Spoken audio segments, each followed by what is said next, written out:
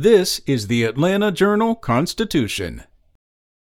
As infections have soared to their highest point in the pandemic, the state is preparing to spend $100 million to hire contract hospital workers and will deploy about 200 Georgia National Guard troops to beleaguered hospitals and coronavirus testing centers.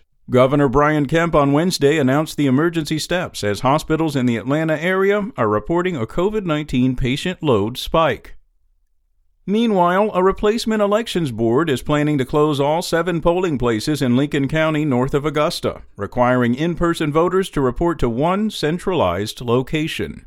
The poll closures would reduce voting access for rural residents who would have to drive 15 miles or more to cast a ballot in a county with no public transportation options, leading to opposition from voting rights advocates. In other news, a federal judge will once again decide if Doraville improperly relies on fines and fees to balance its budget. 4 Georgians appealed a federal court ruling that found Doraville's municipal fining practices were not illegal.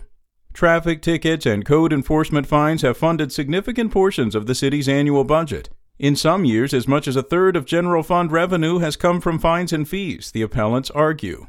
The 4 individuals are represented by the Institute for Justice, a libertarian advocacy organization, and its attorney Joshua House. He argues the city's reliance on municipal fines illegally motivates cops and judges to overcharge and over-prosecute. And Juneteenth will become a paid day off for Georgia employees under a calendar of state holidays for 2022 that Governor Kemp released.